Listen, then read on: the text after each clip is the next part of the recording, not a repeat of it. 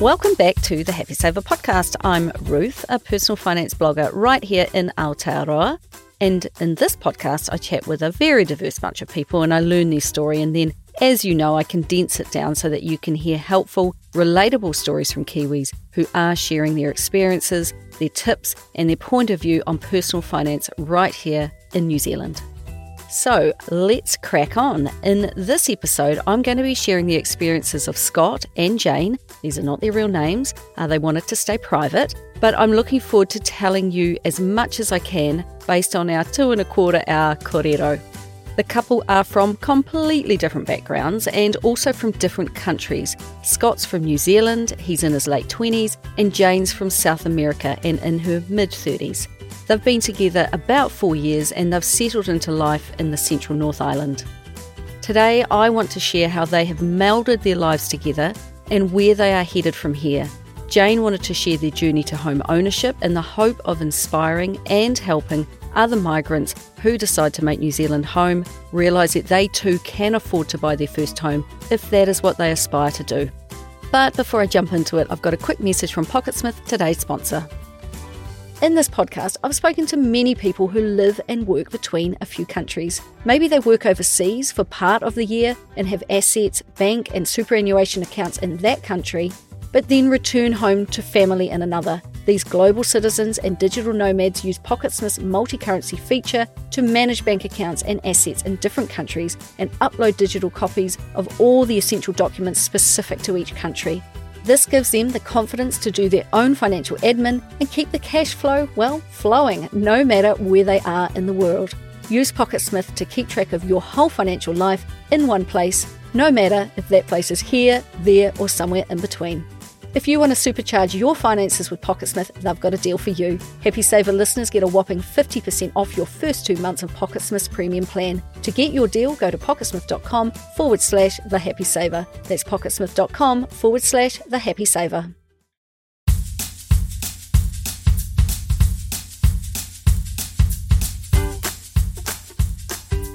Now, because today's couple have grown up on opposite sides of the world, firstly, I'm going to tell you a bit about Scott and then a bit about Jane. Well, for Scott, he never paid too much attention to Pūtea growing up, and he doesn't recall any negativity or stress around money in his whānau of 5, which consisted of his parents and 2 older siblings. They always had enough, so discussions around money never played a huge role in his upbringing. In his younger years before high school, he would get, wait for it, $2 of pocket money a week for doing chores around the house. If he did a bit extra, such as mowing the lawns or trimming the hedges or washing a car, well, he could get a little more money. And of the money he earned, Scott doesn't recall spending much of it. Spending has never really been his thing, and it still isn't. When he was little, he got paid in cash, and that money went into a piggy bank. And when he got a bit older, his parents opened a bank account for him, and his mum in particular helped him deposit the money there instead. He credits his parents as playing a large part in how he thinks about money today, but from the chat we had, the lessons taught were not overt, more of a teaching from example kind of financial education. He was pretty disinterested in money. He never had much interest in his bank account. He was happy enough just relying on the recommendations from his parents to deposit money in it, but he didn't really think about why. And part of the reason he remains a low spender to this day is because he grew up in a small town with very few shops, so there was really no place to spend his money. The one thing growing kids do need is an ever-increasing amount of clothing in bigger sizes, but even this was inexpensive for him, with his aunts and sisters hitting the op shops buying him all the clothes he needed. His parents both worked, his mum in natural health and his dad as a business analyst, and they clearly had a good head for personal finance. So it sounds like they steered him in a good direction without making too much fuss about it. As a family, they never spent much money. Instead, they were very handy around the house, great at fixing things themselves, and none of them were overly materialistic when it came to spending money on stuff. They bought and paid off their own home, and with the help of family, they made cost-effective additions and upgrades to it over the years. Occasionally, his mum brought up the topic of money, but he was not really interested in it. And to give an insight into the conversations that may have gone on, but have since been forgotten, is the fact that he remembers at the age of about 10 doing a school project on the stock market. A boring topic for both his classmates and himself, he said, but around that time he said his parents must have been getting interested themselves and suggested the topic. They wanted him to learn about it too, but at that time, apart from checking the business section of the newspaper as research for his project for a short stint, he was just not interested, and it would later become apparent that his mum stayed interested. When he hit high school, his pocket money increased to $10 a week, with only a few additional chores needing to be done for the money, and all through high school his lack of interest about money persisted. And at this point I wondered how this podcast might pan out. His mum would talk to him about the pocket money building up in his bank account, and she would ask him if he wanted to invest it, and he would say, yeah, okay, and then she would do all the actual investing. He had no idea how it was done or what she invested it in, but thinking back, he said that maybe there might have been some Auckland Airport shares, and that memory comes from a time that they flew through the airport, and she pointed out to him that, quote, you own a toilet at the airport, which must have been a very strange thing for a kid to associate with investing. He was also inadvertently taught a little bit about budgeting when he and his siblings were given $25 a week to go to the supermarket and buy all that they needed for their school lunches for that week. They had been complaining about what was on offer from the fridge and pantry at home, so sorting out the shopping themselves, it really solved that problem. And when his siblings left home, well, he let that slide, as he was happy enough with making his own lunch from whatever was in the pantry at home, which also saved his parents that extra $25 shopping expense. In senior school, Scott had a few part-time jobs, such as he tried working at a cafe, on a local farm, or just doing odd jobs around people's houses. None of them fired him up, they were just jobs, and the money he made went, you guessed it, into his bank account. KiwiSaver was mentioned by his mum occasionally because she had signed him up to it, but he didn't show too much interest in that investment at all, and in hindsight, he knows that his parents were contributing a small amount to it, and once he was over the age of 18 and studying, well, they contributed the $1,042 a year so that he could get the $521 government contribution. After he finished school, Scott headed down to Christchurch to study engineering, and he didn't really know what he wanted to do, and he chose this course because out of all the options open to him, he liked this one slightly more than the others. He spent his first year in a hall of residence before going flatting for the remaining 3 years of his 4-year qualification. And now that he was away from home, he got a debit card and he finally started showing a little interest in his bank account because he had to start paying for rent and food. He used student loans to pay for both his living and course costs, and he remembers seeing about $170 deposited into his bank account each week, meaning that every week he went another $170 further into student loan debt. And it was just a given that he would take out student loans, and he didn't apply for any scholarships to try to offset his costs either. Scott had some additional income coming in each week. He had $50 from his parents, and he had a few small odd jobs during study. And early into his study, he found a steady 3-hour-a-week gardening job that paid him $20 cash an hour, so $60 a week of really reliable income. So with a total income of $280 a week, and because he was flatting and he cooked communally with his flatmates, he had more money than he needed, living on about $220 a week, he remembered. He still didn't look at his bank account too much, so doesn't remember getting low on funds at any point. He actually remembers being very flush with cash from his gardening job, which paid him in actual cash, money he didn't really need to spend. It was helpful that Scott was not into the heavy drinking side of student life, because that is definitely a way to drive costs up. And each summer he would do odd jobs painting houses and gardening, and at one point he even secured a summer job with a regional council up north. But that money sat in his bank, and he didn't really spend that either. To get the council job in his final year of study, he finally bought a car, probably his biggest expenditure at about $5,500, and he paid cash for that, of course. But once back down south to study, he actually didn't even need a car. So hopefully you're picking up on the vibe here, that this guy is pretty laid back about things. So it's no surprise that he didn't keep track of his student loan balance either. But at the end of 4 years of study, it was, he said, about $60,000. In a nice surprise, once his 4-year course was complete, his parents actually stepped up and paid $20,000 off his loan balance. Now this was out of the blue. It was not something they'd ever promised nor discussed, but it instantly took his loan down to $40,000. In his first proper job, one that used his new qualification, he earned about $55,000 a year. And while still not interested in investing or money in general, straight out of the gate, he contributed 10% from his wages to his KiwiSaver, and his employer contributed 3%, which I thought was kind of interesting, so we talked a little further. He was aware that since his first $2 pocket money paycheck, his parents had been investing his money for him, plus also chipping in themselves, so he was vaguely aware that there were shares somewhere, but he had no clue, apart from that toilet that he apparently owned at Auckland Airport, what he was invested in or what the value of it was. Therefore, he was, quote, quite surprised to hear that his KiwiSaver balance and those investments totaled about $60,000. And he remembers looking at a graph of his KiwiSaver investment before his new job began, and the balance was about $9,000.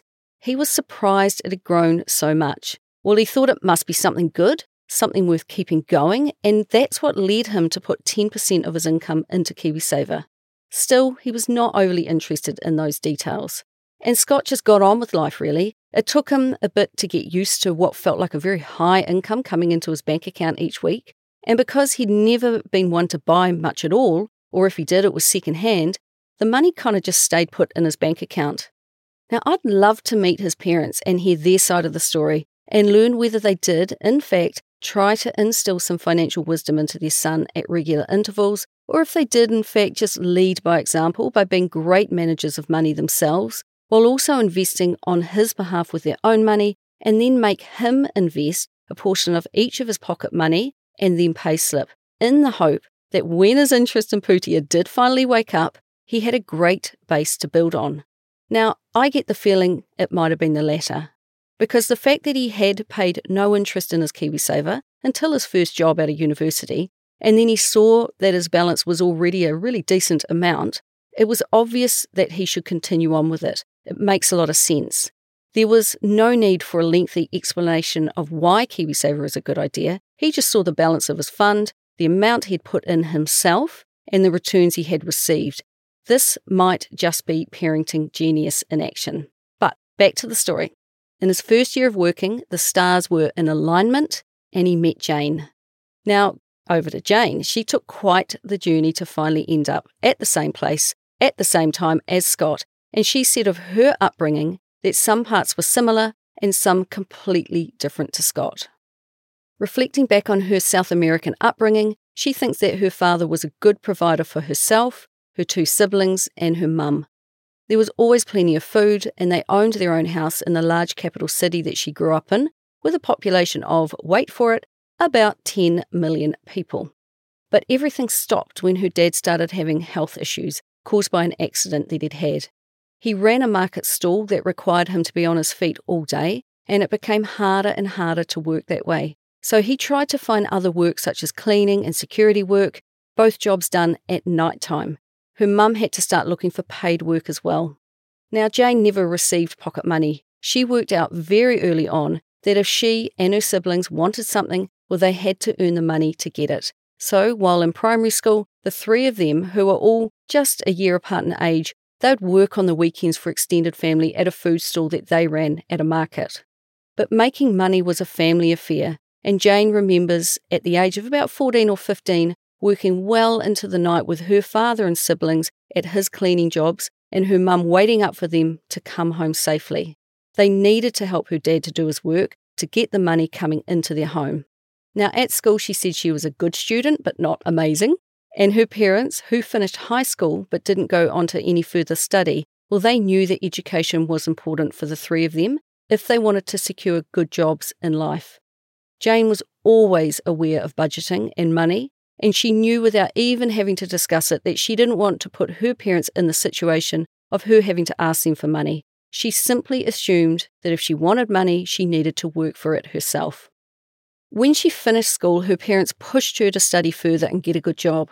Her older sibling finished school 1 year before her, and her parents had just enough money to help him study at a tertiary level. And because of the place he was studying, and the fact his grades were good enough, and because of the course he was taking, they were able to borrow money from the bank to fund his study. So, very different to the interest-free government loans in New Zealand. And in Jane's brother's case, these loans incurred interest. His parents acted as guarantors, and when the study was finished, it all needed to be paid back as soon as they were able, if they wanted to stop incurring more interest. But her family knew that with a good education, her sibling could get a better job and pay these debts off. Now, because Jane knew her parents were helping her older sibling, she also knew there was no money left for her. With another sibling coming up behind her, it was not possible for them to support all of their children's studies. So, if she wanted their financial help by way of being a guarantor on the loans and paying out of pocket for her costs, well, she would need to wait for her brother to finish so that they could then help her. But this would take a few years, and she just didn't want to put her life on hold. So instead, as soon as she finished high school, she decided to go to work. And she worked full-time for 1 year and saved hard. In her second year out of school, she worked full-time and studied at a tertiary level full-time. She applied to study for free at major respected public universities, but sadly she missed out. In order to pick where to study the business courses she wanted to do, she did a ton of research. When your city has 10 million people in it, you do have alternative options available to you, something that we don't see so much of in a country the size of Aotearoa. Her research was important because there were a lot of scam education centres that she needed to avoid, and she ended up at a cheaper university which was linked with and then led her to a bigger and more prestigious university. And she worked out how to work the education system to get the degree she wanted far cheaper, plus she was able to also study extra papers.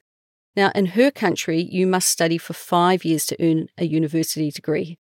Now, all students in New Zealand, and probably their caregivers, please listen up to this next bit, particularly those who moan about the fact that they can't possibly find the time to pick up even the minimum amount of paid work while studying. Jane studied full-time, and then she worked a full-time job at the same time.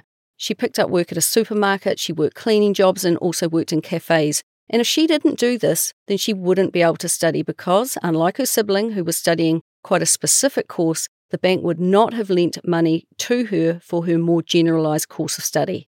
So if she wanted to study to improve her chances of getting ahead in her city, she simply did what she had to do. She worked her tail off both day and night, and I absolutely commend her for that. In the middle of her studies, she actually started putting her business degree to use early by working in accounting-type roles for good companies.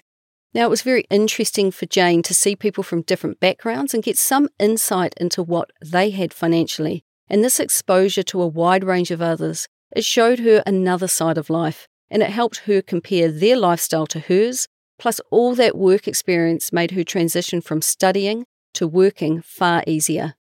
While her parents couldn't afford to give her money, they could house and feed her. So she and her 2 siblings all lived at home while they studied. From her paid work, she actually contributed money to the household and was always very aware of both her income and her expenses, always making sure that her salary would exactly match her expenses. Because she sounded like such an exceptional planner, she also set aside a little money to take some breaks during her university holidays, but she was always extremely careful to have enough money coming in to cover any days that she took off work. So, as a result, and all credit to her, she finished her course with no debt. Now, could her experience be any more different than Scott or other New Zealand students? I'm not sure they could. And to accentuate the difference between the 2 cultures a little bit further, when the 3 siblings had all finished their studies, it was decided that it was best that their parents not work at all. Both were having problems with their health, and both were getting older. So it was decided that Jane and her 2 siblings would collectively contribute and support them from their incomes. She would have been around 23 or 24 at this time. And this was not easy for her to accept, she said. And looking around her, she saw that her friends and peers, well, they had an easier life. Their parents had paid for their education or assisted them financially in some way, and they didn't need to work while they studied. And although she was not overly happy about it, now that she is an adult in her mid-30s, she can see that financially helping her parents was the best decision to make, and she's now at peace with it, and she continues to support them to this day. Through those years of study, Jane used a couple of credit cards to pay her way, but she never paid interest on any of them, and instead she used them to earn points, and they were always paid off on time. And she always kept a record of her expenses, and she still does the same. using a spreadsheet to track her spending. She remembers from her childhood that even if her parents didn't have much money, her mum always saved for a rainy day. And when faced with a decision to walk or take the bus, they always walked to save money. And when something unexpected did come up, well, that saved bus money would then be used to cover that expense. And her mum would point out to her that this is why she had saved the money instead, to pay for the unexpected.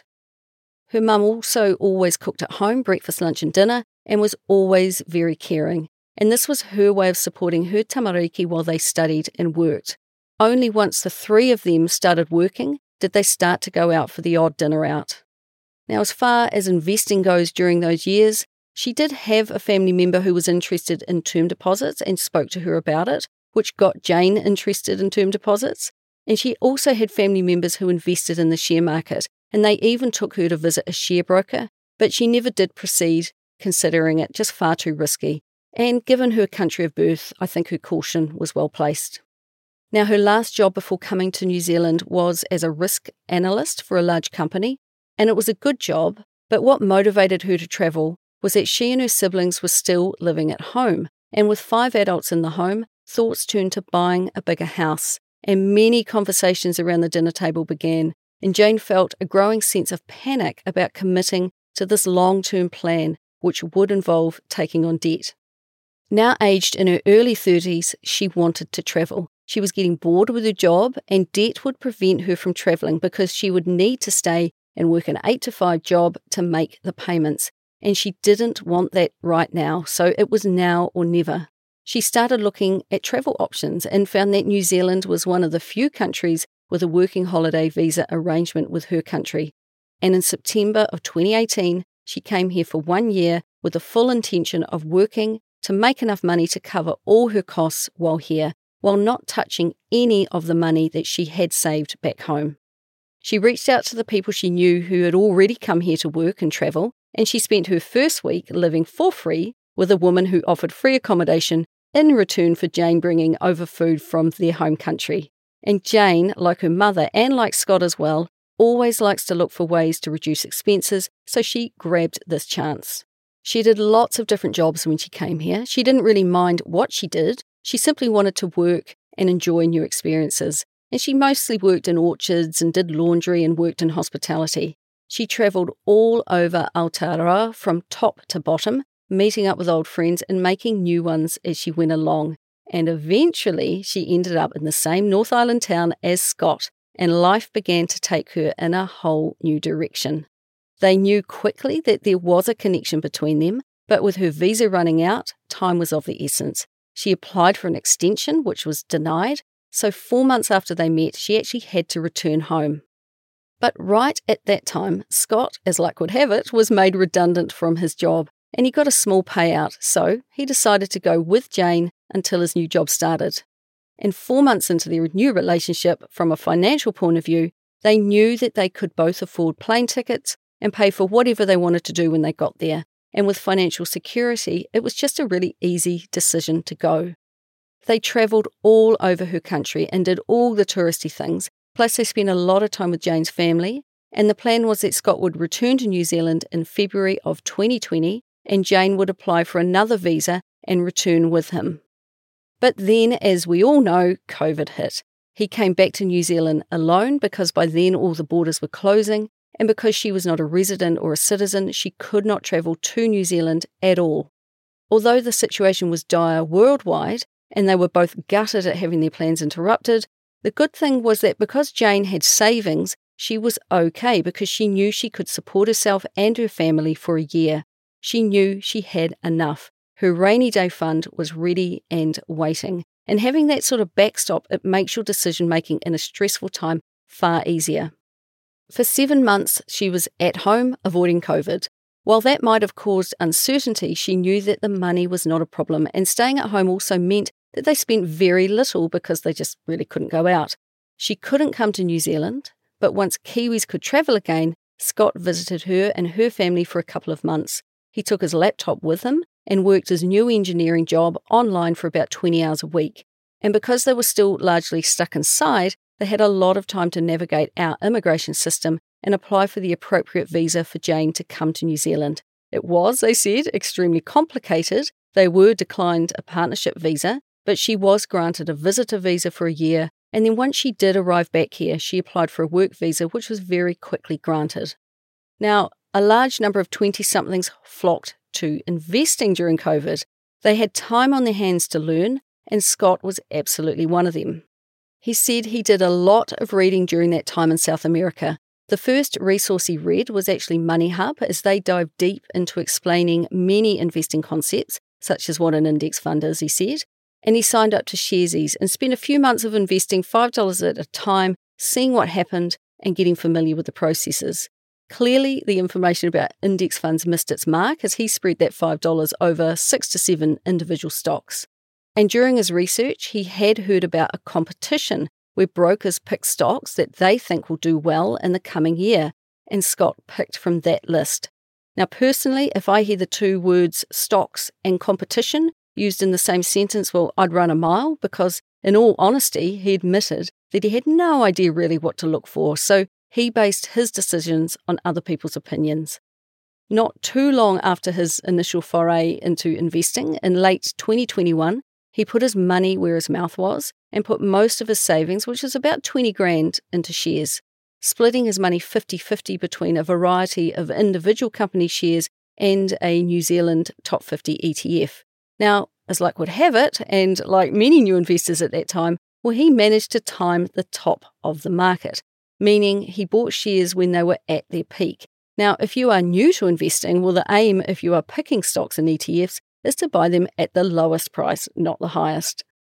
Now, as at late October 2023, he is still in the doldrums with these investments, but throughout this whole time, he has continued to invest money into these same investments and has a current balance of about $28,000 because he has continued to buy as the share markets have dropped. He is buying at a cheaper price. Over time, most of the individual companies, he said, were down. A couple were positive, and while I can't speak for the individual company shares he owns, that New Zealand 50 ETF, it will recover, because if you pull back to a 10-year overview, well, over time the share market goes up. Thankfully, Scott and Jane have time on their side. In order to learn how to invest, he also watched a lot of YouTube, and one standout for him was a Kiwi guy called Investing with Tom. Scott noticed that most companies that were being talked about were US-based, so quite early on he also signed up to investing platform Hatch, and he began to pick some of the stocks he heard most frequently mentioned as expected to do well. All the while, he was trying to understand their reasoning, and it was easier to choose companies that others had spent a lot of time analysing, and he felt more comfortable looking at what others were looking at. The issue with this might be that you are all flocking to the same stock, potentially driving the price up. Now, it's very common for investors to feel they need to be doing something and actively paying attention and dabbling with your investments in order to make money out of the share market. Buying low and selling high is the aim, but it's very hard to do in reality. So only time will tell if you were right or not, and I'd be the same if I thought that it would work. But thankfully, I don't invest that way, and I've noticed over the years that even people who do it for a living by working for investment firms, well, they can't pick the winners and losers accurately over time, so honestly, what hope would I have? He told me that investing with Tom and others like him dive deeply into what large hedge fund managers are investing in, and they try to mimic that in some way. And I can relate to Scott's experience about learning to invest, because I too went down the path of trying to research and pick individual companies, and I did really well with one, which was Meridian Energy, but I failed abysmally with all the others before finally realising that my time was actually far better spent doing anything else but trying to pick the next company that would boom. Now, it took me a while to realise that I was never going to manage to pick the winners when the hedge fund managers, those with every piece of information at their fingertips, couldn't. And that's why I just buy ETF funds these days instead. Now, Scott, he keeps a foot in each camp. He's got 50% of his money in the ETFs and 50% in single stocks. So time will tell how it works out for him. 6 months after they'd settled back into New Zealand and they both had jobs, they decided that they would like to begin saving up a deposit to buy a home together. To cut costs, they went flatting with others, they meal prepped, they biked to work, and they really stuck to a budget, and they estimated it would take them about 2 years to bring a deposit together. Further research made them realise that because she was not yet a resident of New Zealand, she couldn't buy a home. So she pushed on with gaining residency in New Zealand, which took about a year. And as soon as that eventually happened, she also signed up to KiwiSaver. And that's when they also started to look at houses, now that she could legally do so. They looked at where the money would come from for a house deposit, and they came up with the following plan. And they fully intended on getting into their own home under their own steam, and they developed a plan to make it happen. Each of them would save $20,000 a year, making $40,000 saved up over a 12-month period. Scott had $45,000 in KiwiSaver by this stage, and they estimated that if they stuck to this path, it would take them about 2 years to save enough.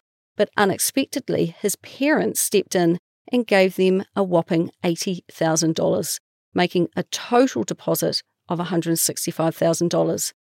Now, they had wondered if his parents might help, because he had an inkling that they had helped his siblings, but he didn't like to ask, and he certainly didn't like to assume that they would. So their initial plan was based solely on them saving their butts off, and this helping hand, it got them to their goal so much faster. They went to a mortgage broker who told them the maximum amount that they could borrow, and then they started visiting open homes. They had a budget of $600,000, which is less than what the broker said they could go up to. From deciding they would like to purchase a home to actually getting one, it took 1.5 years, and in November of 2022, they paid $575,000 for their first home. With her residency confirmed, and both of them working in their chosen professional career fields again, and their combined incomes totaling about $150,000 a year gross, their bank wanted them to take out a 30-year mortgage, but they didn't want that, so they pushed back and they said that they wanted to lower the term by making larger payments. And this is how their financial situation is roughly looking now. They both now pay into a Simplicity Growth KiwiSaver fund, and both have a balance of about $8,000. Remember that Scott had to start from scratch, having drained his KiwiSaver for that house deposit. Once all the costs of buying had been factored into the purchase price, their mortgage was $420,000, and they split it into 2 different loans of $210,000 apiece. Loan 1 had a 1-year term and a mortgage interest rate of 5.4%. It came up for renewal in November 2023, and it will move to a higher interest rate of 6.75% at that time. The balance owing, when we spoke, has reduced to about $185,000 now, so they have paid off about $25,000 in a year. Loan 2 has a 2-year term and an interest rate of 5.7%. They also owe about $185,000 on this one, meaning a total mortgage still to pay of $370,000. So, just 1 year in, having paid off $50,000, they are making very, very good inroads into their debt. They still keep their finances separate, so during this time, each has a bank account of their own, where they are also setting aside any spare money so that they can make lump sum payments to their mortgage, and their aim is to each contribute an additional $5,000 towards their mortgage each year. Remember I said their bank offered a 30-year term, and Scott and Jane thought that they could clear it by 15 years, but they've since revised that down to 10 years. But on this current trajectory, if they keep doing what they're doing, by my calculations, it'll actually be gone well within 8 years. But nothing stays the same, and sometimes opportunities pop up that we just don't see coming. Scott's parents have, amazingly and unexpectedly, gifted them another $60,000. It turns out that all those years ago, when his mum was trying to impart some financial wisdom onto Scott, she was taking her own advice and growing the family wealth, meaning that they now have enough to keep themselves living a good life and enough to be generous to their 3 children. And to me, that's the path that I want to take with my daughter too. And it's what the book by Bill Perkins called Die with Zero talks about having enough money to give an inheritance to children at the time of their life when it can be of the most use, such as for a first home. And now they face the questions about how to deploy this unexpected blessing. Scott's thought is to put half of it towards the mortgage and invest the other half. But there are other things to take into consideration. They would like to start a family. They already save and set money aside to visit her family. And perhaps, if they can coax her parents to do so, pay for them to visit her in her new home in New Zealand.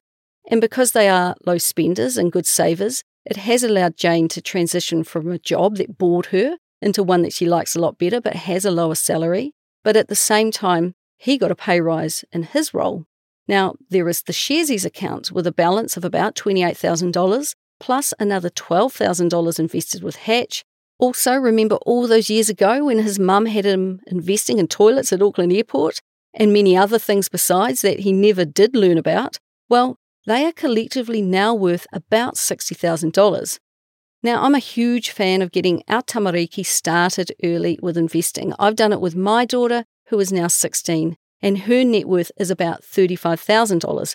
And I like hearing from people such as Scott, whose parents took the bull by the horns, invested a little of their own money for their child, plus made their child invest their earned money too. And in Scott's case, it's paid off with a good KiwiSaver balance and this portfolio of shares. Starting your children early, if you have the means to do so, means their money can compound over time, and it absolutely works.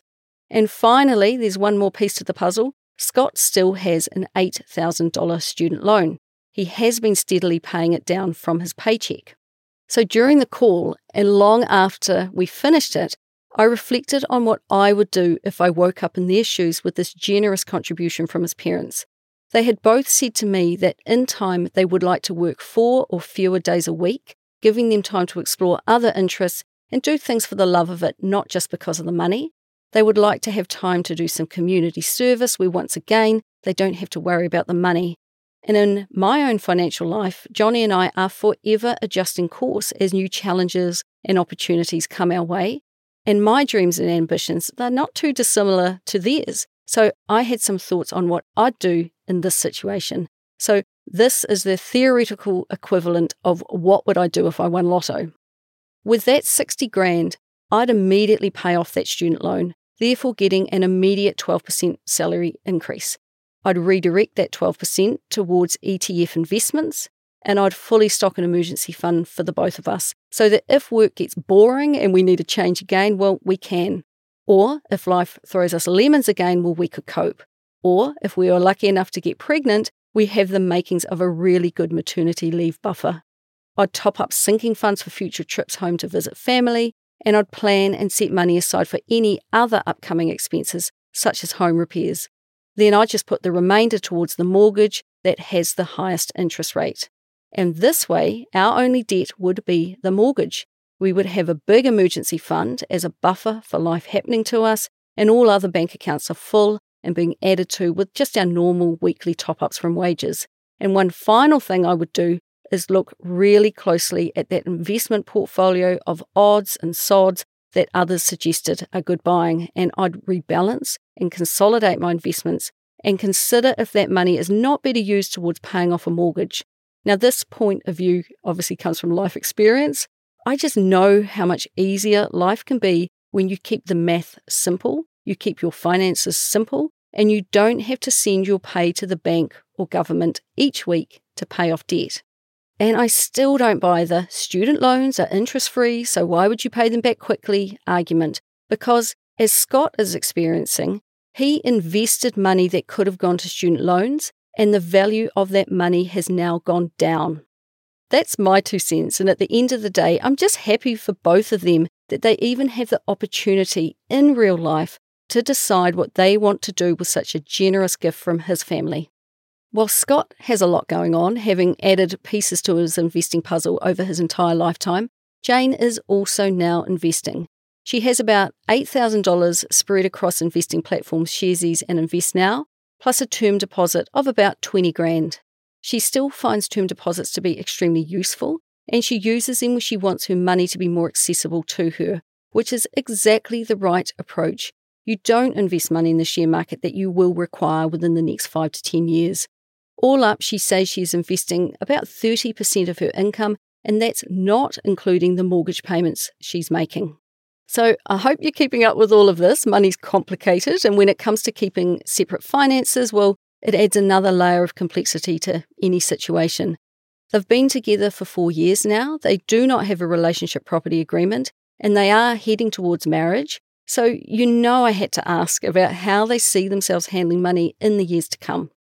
Put simply, they think of their money together and they plan things together.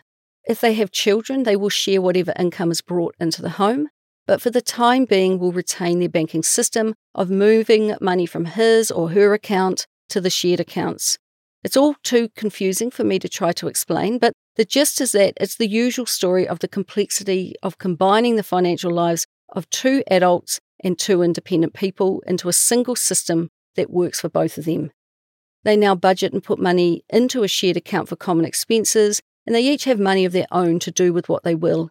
And he is preferring the share market for investing, and she leans more towards the safety of term deposits. In summary, I think they have all the makings of finding a really strong common ground. Neither of them waste money, both have good jobs. One tends to the riskier side, but potentially more financially more rewarding side of investing, while the other is more conservative.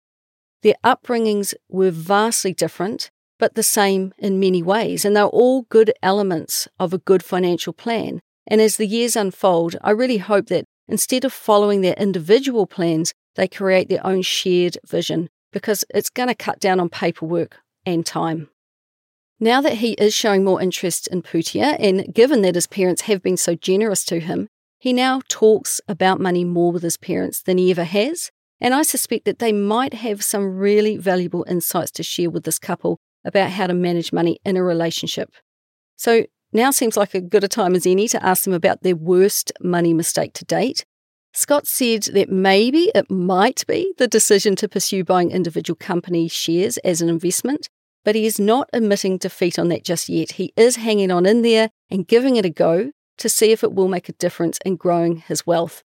He figures that with his one ETF and with their KiwiSavers being managed funds, he is hedging his bets here. So next I asked what's the best thing that they've done with their money over time. Well, they both feel really fortunate to have grown up as savers. And the fact they both have similar thoughts about money, budgeting, and work is a definite win. The fact they lean towards saving money and not spending it has taught them so much about money, and it's shown them that they can make things last, such as furniture or clothing, and that they can do so many things themselves instead of paying someone else to do them. Even with their completely different backgrounds, they don't feel stressed about money, and both of them feel very lucky to have parents who support them either with their money or with their love. And if I gave them 10 grand right now, what might they do with it? Well, Jane would put it against the mortgage if she got that 10 grand this year, or if it arrived next year, she would put it towards her parents coming to New Zealand to perhaps visit for the first time. And Scott would invest it all. Half would go into individual shares and half into index funds. Scott also told me that he has opened up an investing account for each of his 3 nieces and nephews, all of whom are under the age of 5 at the moment. And each month he is investing $10 into an ETF fund, and his hope is that they will have a few $1,000s each when they leave home, money that could go towards a car or a house deposit, he thinks. Now, I think that this is interesting because back when he was a little kid, his parents did exactly the same for him. And as an adult, he's seen the end result of early investing habits. So I'm pleased he wants to continue this routine for a new generation. And as we wound up our kōrero, Jane wanted to really point out to you that she feels it is entirely possible to buy your own home in New Zealand. Yes, she acknowledged that they were very lucky to get money from Scott's parents, but they still could have done it themselves, and they had developed a savings plan to do it on their own. It just would have taken a bit longer. Now, before I wrap up, I just have another quick message from today's sponsor. If you want to supercharge your finances with PocketSmith, they've got a deal for you. Happy Saver listeners get a whopping 50% off your first 2 months of PocketSmith's premium plan. To get your deal, go to pocketsmith.com/thehappysaver. That's pocketsmith.com/thehappysaver. I really enjoyed speaking with Jane and Scott at this stage in their lives, and I particularly enjoy speaking with people from other countries that have chosen to make New Zealand their home, because often they come from countries without the support that we have here. And if you live somewhere where no one else is going to make your life better, well, you've got to decide to do it all by yourself. That's why she said she specifically wanted others to know that buying your own home, or saving up for any monetary goal for that matter, is entirely possible. You just have to decide to do it and make a plan and make it happen. And you got to work. Reaching your goals will always involve a ton of mahi.